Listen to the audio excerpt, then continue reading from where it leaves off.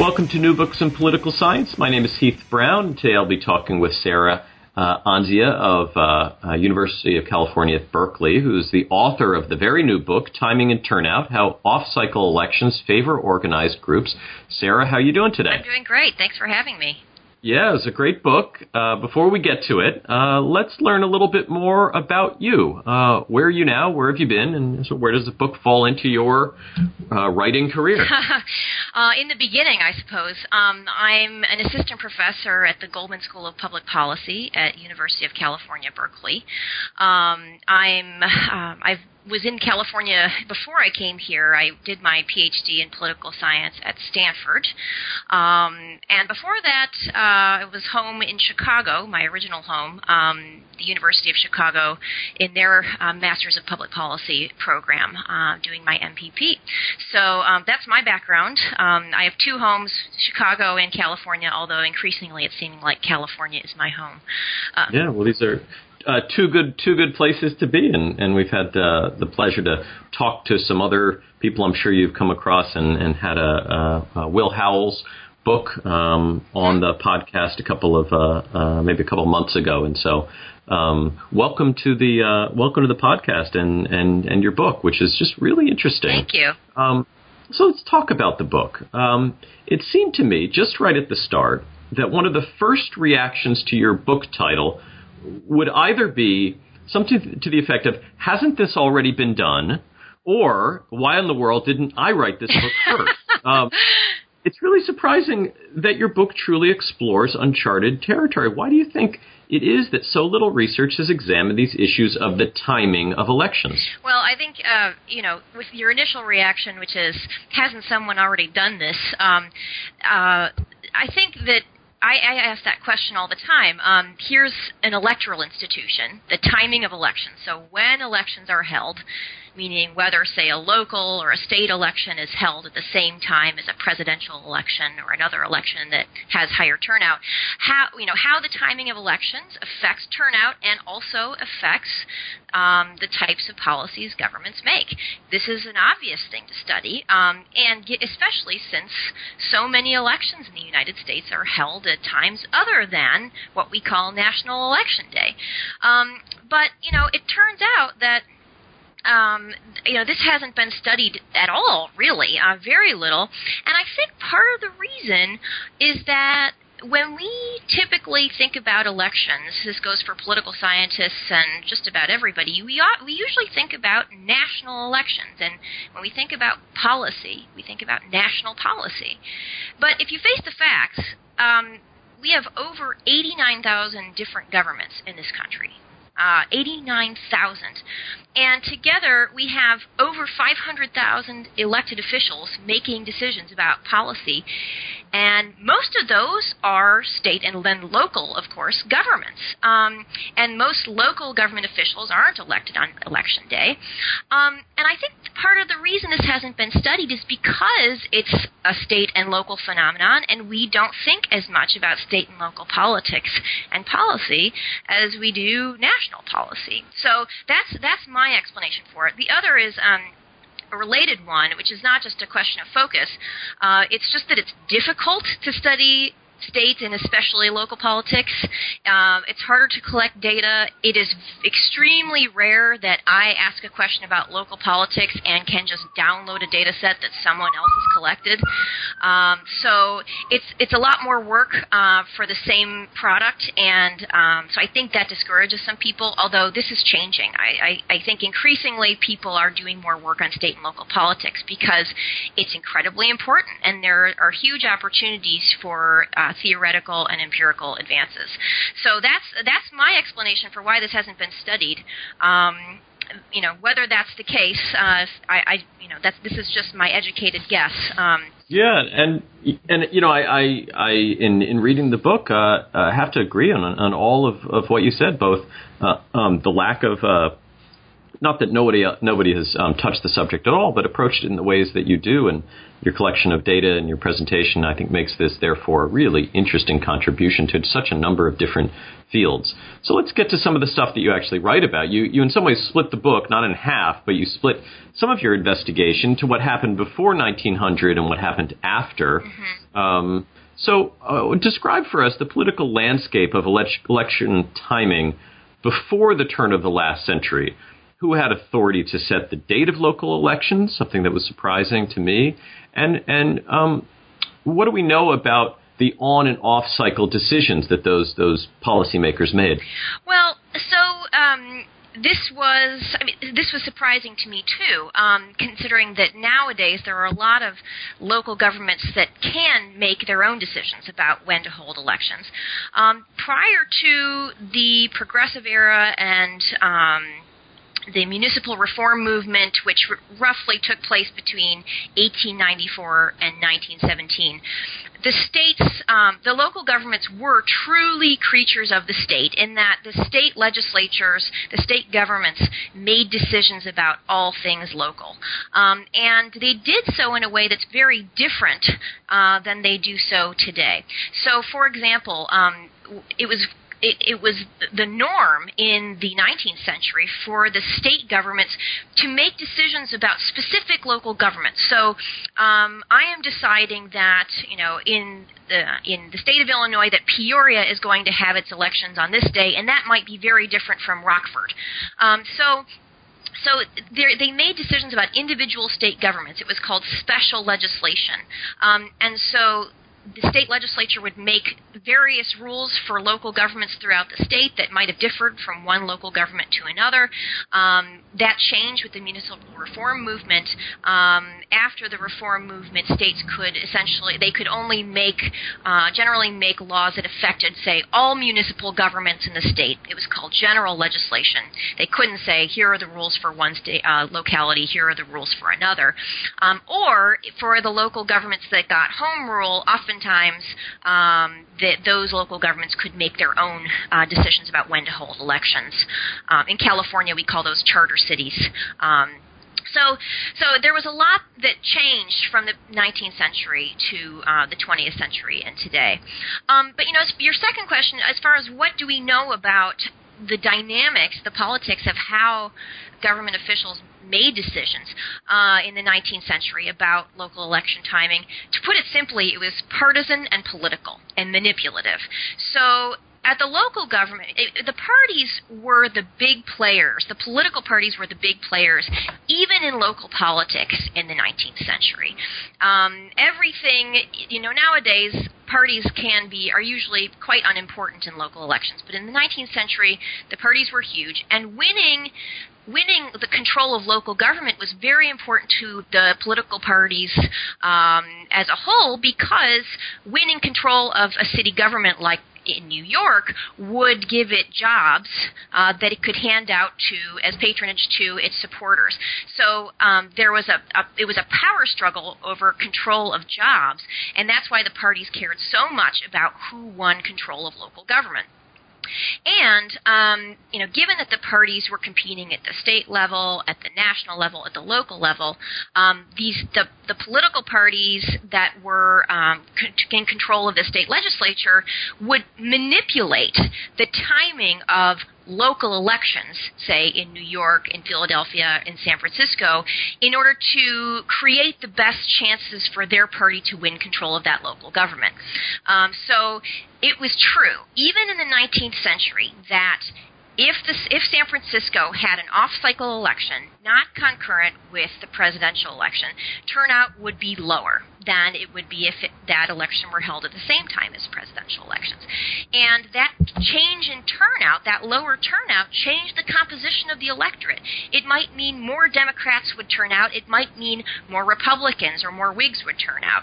And so in the state legislature, the political parties were thinking, well, let's change the timing of election to create the best opportunity, the best chances for our party to win control of that local government. And this happened on a regular basis, such that over the course of the 19th century, at least in the big cities I looked at, election timing of these cities changed all the time for purely partisan political reasons because they cared about winning elections. So we have this time period that you just described, followed in some ways by the progressive reforms of the end of the century. Why was this important to progressive reformers? Why was this issue something that they cared about? And was it just sort of their benign view of good government, or were there other sort of less benign objectives that they had in trying to take some control or at least participate in decisions about election timing? That's a great question. And I think that the easy answer, the one that you'd get just reading the literature, is that the progressives, or I should say, to be fair, at least some of the literature, is that the progressives wanted to weaken the political parties. They wanted local governments to be run like businesses. The parties and the spoil system were getting in the way of that. And because the party, oftentimes the party of the machine in a big city was benefiting from having city elections concurrent with national elections, the progressives just wanted to switch to off-cycle local elections so that their ideas, their goals would be furthered. I am skeptical of that in the book, and skeptical of that in general, because, and there are a lot of indicators for this, it is true that most of the time there were local reform parties as early as the 1850s that were trying to win local elections so that they could get their own people in office, but they struggled. They couldn't win. When elections were held on cycle, they could not overcome the fact that in these on-cycle elections, voters typically voted for the dominant party. They voted for the major party. And these local reform parties had a really tough time making any headway in terms of electoral success. And so what I argue in the book is that it was, whether or not there, some progressives had lofty goals of making local government better, and I think they did, in the end, to make changes, you have to win elections. And there's some evidence in that chapter that I raised that really, for the progressives, they were trying to win elections just as much as anybody. And to do that, it was going to be much easier for them to do that if local elections were removed from the partisan forces that were dominating on-cycle local elections. And this is something that's been suggested by others in the literature too, like Jessica Traunstein and Amy Bridges, that they were out for the good of their own candidates as well, just like any other organization. Right. And as we move ahead, sort of in time, and the progressive reformers win some battles, not all battles, one of the interesting things you show in the book is that this the timing of election becomes now a tool of more traditional political parties and special interests that they, whereas in the past this was something they were pushing against, now they adopt it as a strategy of their own. And so what do we see as we move into the 20th century related to the timing of elections? How does this become a tool that's used to win 20th century victories rather than 19th century victories? Right. Well, so let me just preface this by saying there's a lot in here that needs to be filled in. And so what I see in the book is that basically the progressives were pretty successful in, at least by 1930, the first date at which I have systematic data on the timing of city elections. By that time, most city elections were held off cycle. And from the 1930s to the late 1980s, not much changed. There were very few cities that moved back to an on-cycle schedule. So suddenly this idea of off-cycle local elections became a fixture, something that was quite resistant to change, unlike the 19th century where there was a lot of back and forth over the timing of local elections. And I think that what happened, there were a few things that happened during the early 20th century, late 19th century that really helped create some stability or create an environment for some stability in election timing. The first is that the progressive era more broadly was successful, and the political parties and the spoils system were dramatically weakened. And so because political parties no longer could, to the same extent, hand out jobs for as rewards for people who helped them get elected, to some extent, the political parties lost interest in controlling local government to the same extent that they had before. So maybe that was part of the reason. A lot of local elections became nonpartisan after that. The second is that there were changes going on. I mentioned the difference between special legislation and general legislation earlier.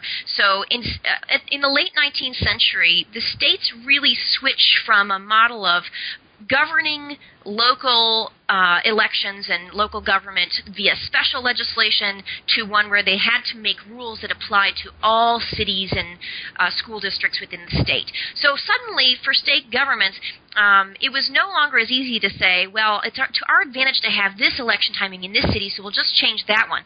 They had to create rules, oftentimes constitutions, that outlined an election timing rule for the whole state. So there wasn't as much ease of manipulation as there was before.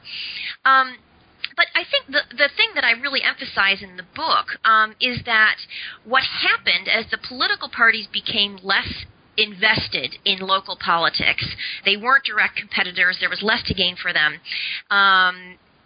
What happened was, it's not like as the political parties recede, nothing fills the void. This was also the time when interest groups started to increase their presence. You see nonpartisan slating groups and chambers of commerce and interest groups filling the void, eventually labor groups. Because unlike political parties, which are always, to some extent, engaged in a zero-sum form of competition. If a Democrat wins one seat on a city council, it's not there for the Republican to win. Interest groups can be competing in a zero-sum fashion, but a lot of times they're not. And an interest group that's trying to get some benefit from local government doesn't necessarily get that benefit at the expense of another. And so it was suddenly possible for multiple interest groups to all benefit at the same time from off-cycle election timing. If you understand what I'm saying, they were all, in some sense, gaining from their increased presence and influence in off-cycle elections. And so there was just less incentive overall for any politicians to do anything about the fact that turnout could be 10 to 20% of registered voters in many of these local elections. This part of the story, I think, really, what happened between the municipal reform movement and the modern period where I pick up as the one area where I think there is a lot there that needs to be developed. And I put forward some ideas in the book. But I think that this is a great research topic going forward. What happened in the interim? What did these interest groups look like? And is there anything else that we're missing? Right. And in the interest of time, let's sort of move ahead to the more contemporary time period. And sort of accept that we have these differences in the timing of elections. And so when people say, so it's May, why are we holding an election? We now have some answers to that. And we also know that the turnout is significantly lower when these elections are held off cycle. Build up the case for what an interest group might get out of this.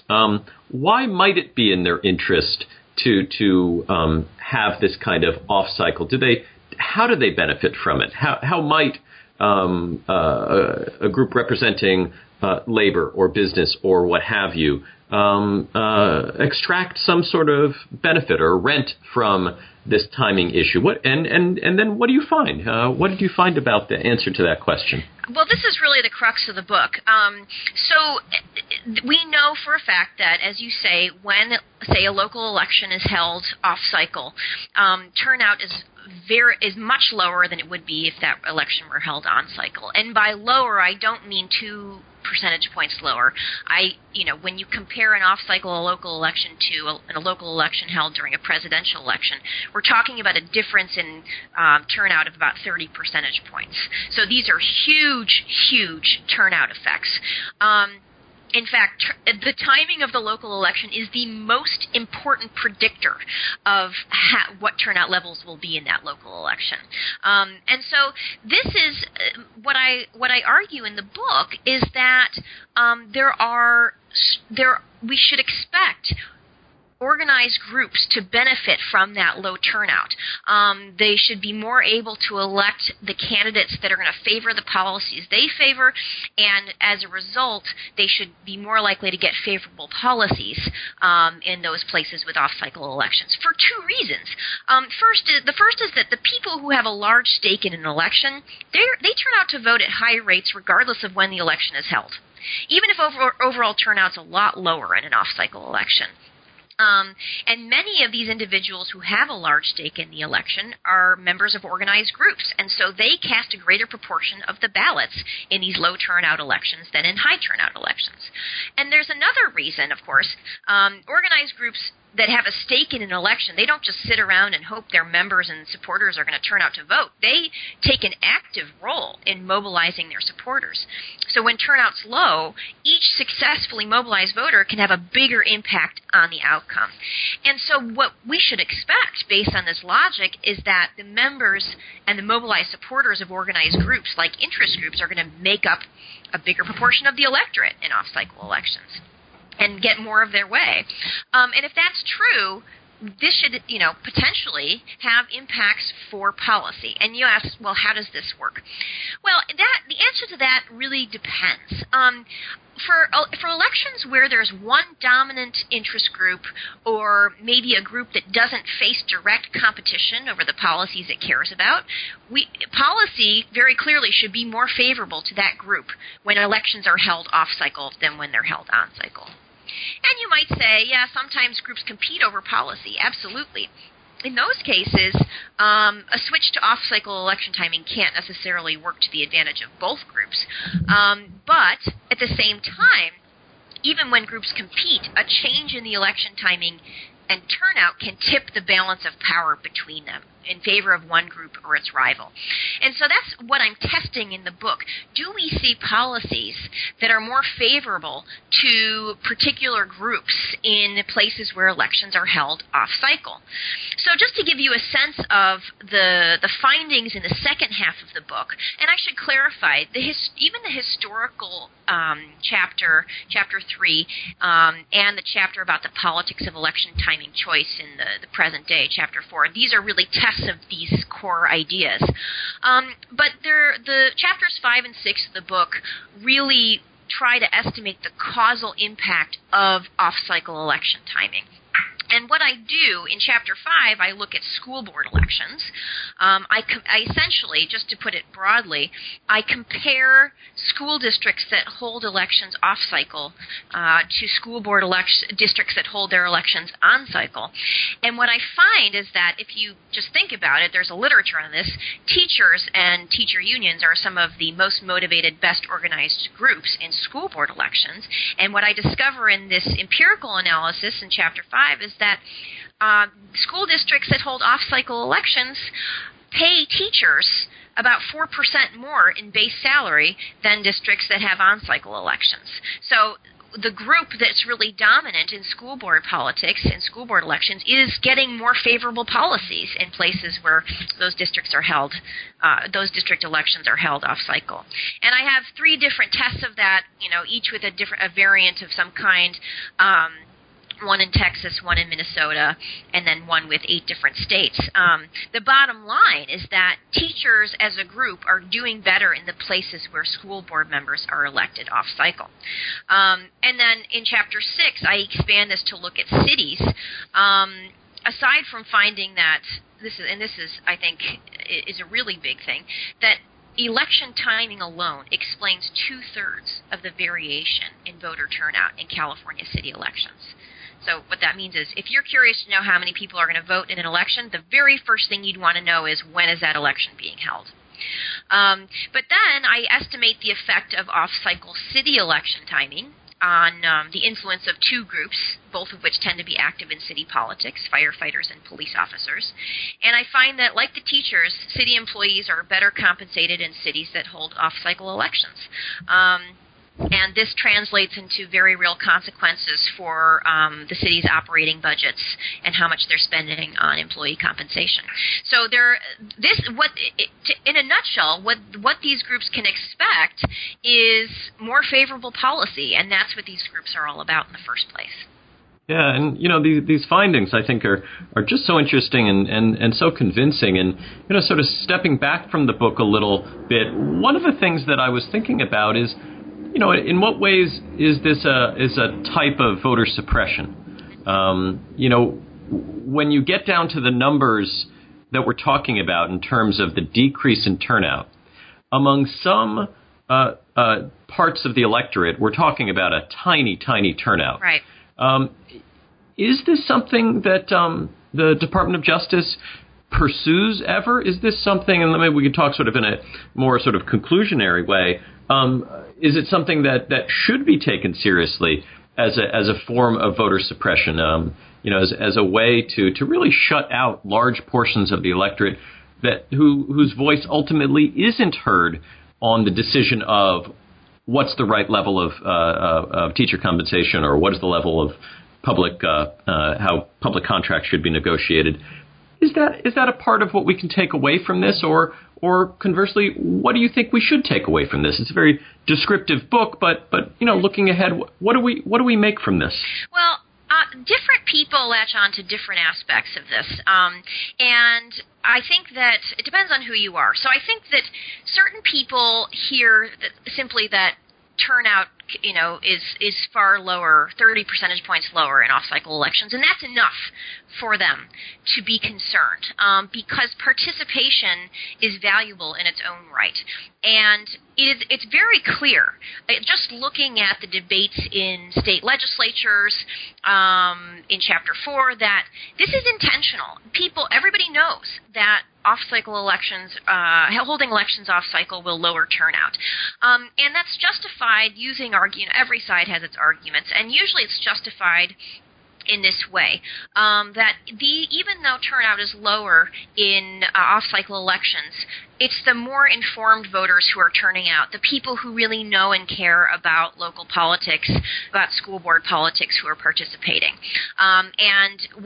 This is the argument. Wouldn't we rather have people who know and care about local politics being the ones who are effectively making decisions about local policy? That's really the justification from it. But then I think a lot of people feel uncomfortable about this, because essentially, you're making a decision between, do we want the masses or do we want just those who are informed? Mm-hmm. So that's really the participation question. Then there are people who think, well, the way in which we should judge this is based on the outcomes, the policy outcomes. And I think here, too, people find themselves in a quandary, because we typically think of low turnout as helping Republicans and hurting Democrats.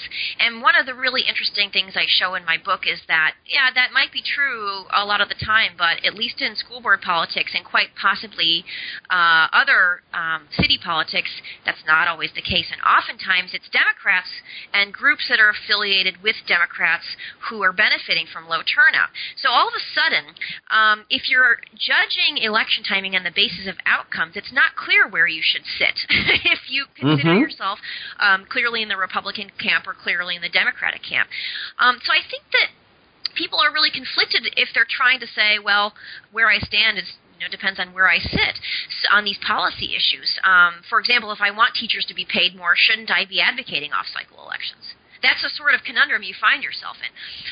So I think that it's really what I try to do in the conclusion of the book is try to introduce these debates and bring them center stage so that at least we can talk about them, because for the most part they've been going on in the shadows with quietly in state legislatures, with the exception of Michigan, where this was really a big deal. And I think increasingly in California, people are starting to talk about local election timing and what it's doing to voter turnout, because we know, if there's one thing we do know at this point, it is that if you hold local elections off cycle, turnout will be lower, and usually far lower. So if we know that, then your question is, what should we be doing? And I think that's just the right question to be asking. Yeah, it's the book is filled with a lot of very good stuff, and I think people should go out from lots of different, not just political scientists, but I think there are lots that can be taken away from this from a lot of different subfields and a lot of different disciplines. What's next for you? This book is out, and not to put any pressure on you, but is there another book that we can look forward to? Is there the start of a project that's related to this, or maybe something new that's going to be forthcoming from you in the future? Sure. Yeah, so I'll mention two big things I'm working on.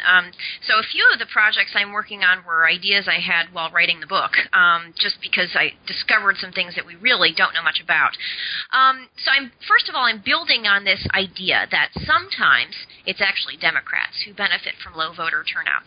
And I'm working on a project now that generalizes why and when this is, and it's about interest groups, and that tests the conditions under which Democrats rather than Republicans might benefit from low voter turnout environments. And I'm also doing, relatedly, research on what organized groups are actually involved in local elections. This is something we know very little about, and I think that stands to have a big impact. The other thing I want to mention is that I have a series of papers that may ultimately become a book, I don't know yet, that are co-authored with Terry Moe at Stanford on issues that are related to government employees and public sector unions in politics. So in one of those papers, we do an in-depth investigation of how public sector unions influence government costs. In another, we look at the politics of the crisis in public sector pensions.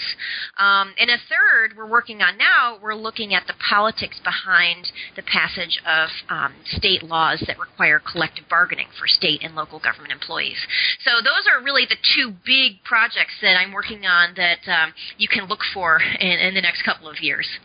Yeah, well, they all sound fantastic, as is your current book, Timing and Turnout, How Off-Cycle Elections Favor Organized Groups, published by University of Chicago Press and available at their website, I'm sure. Sarah, thank you very much for your time today. Thanks very much. Thanks for having me.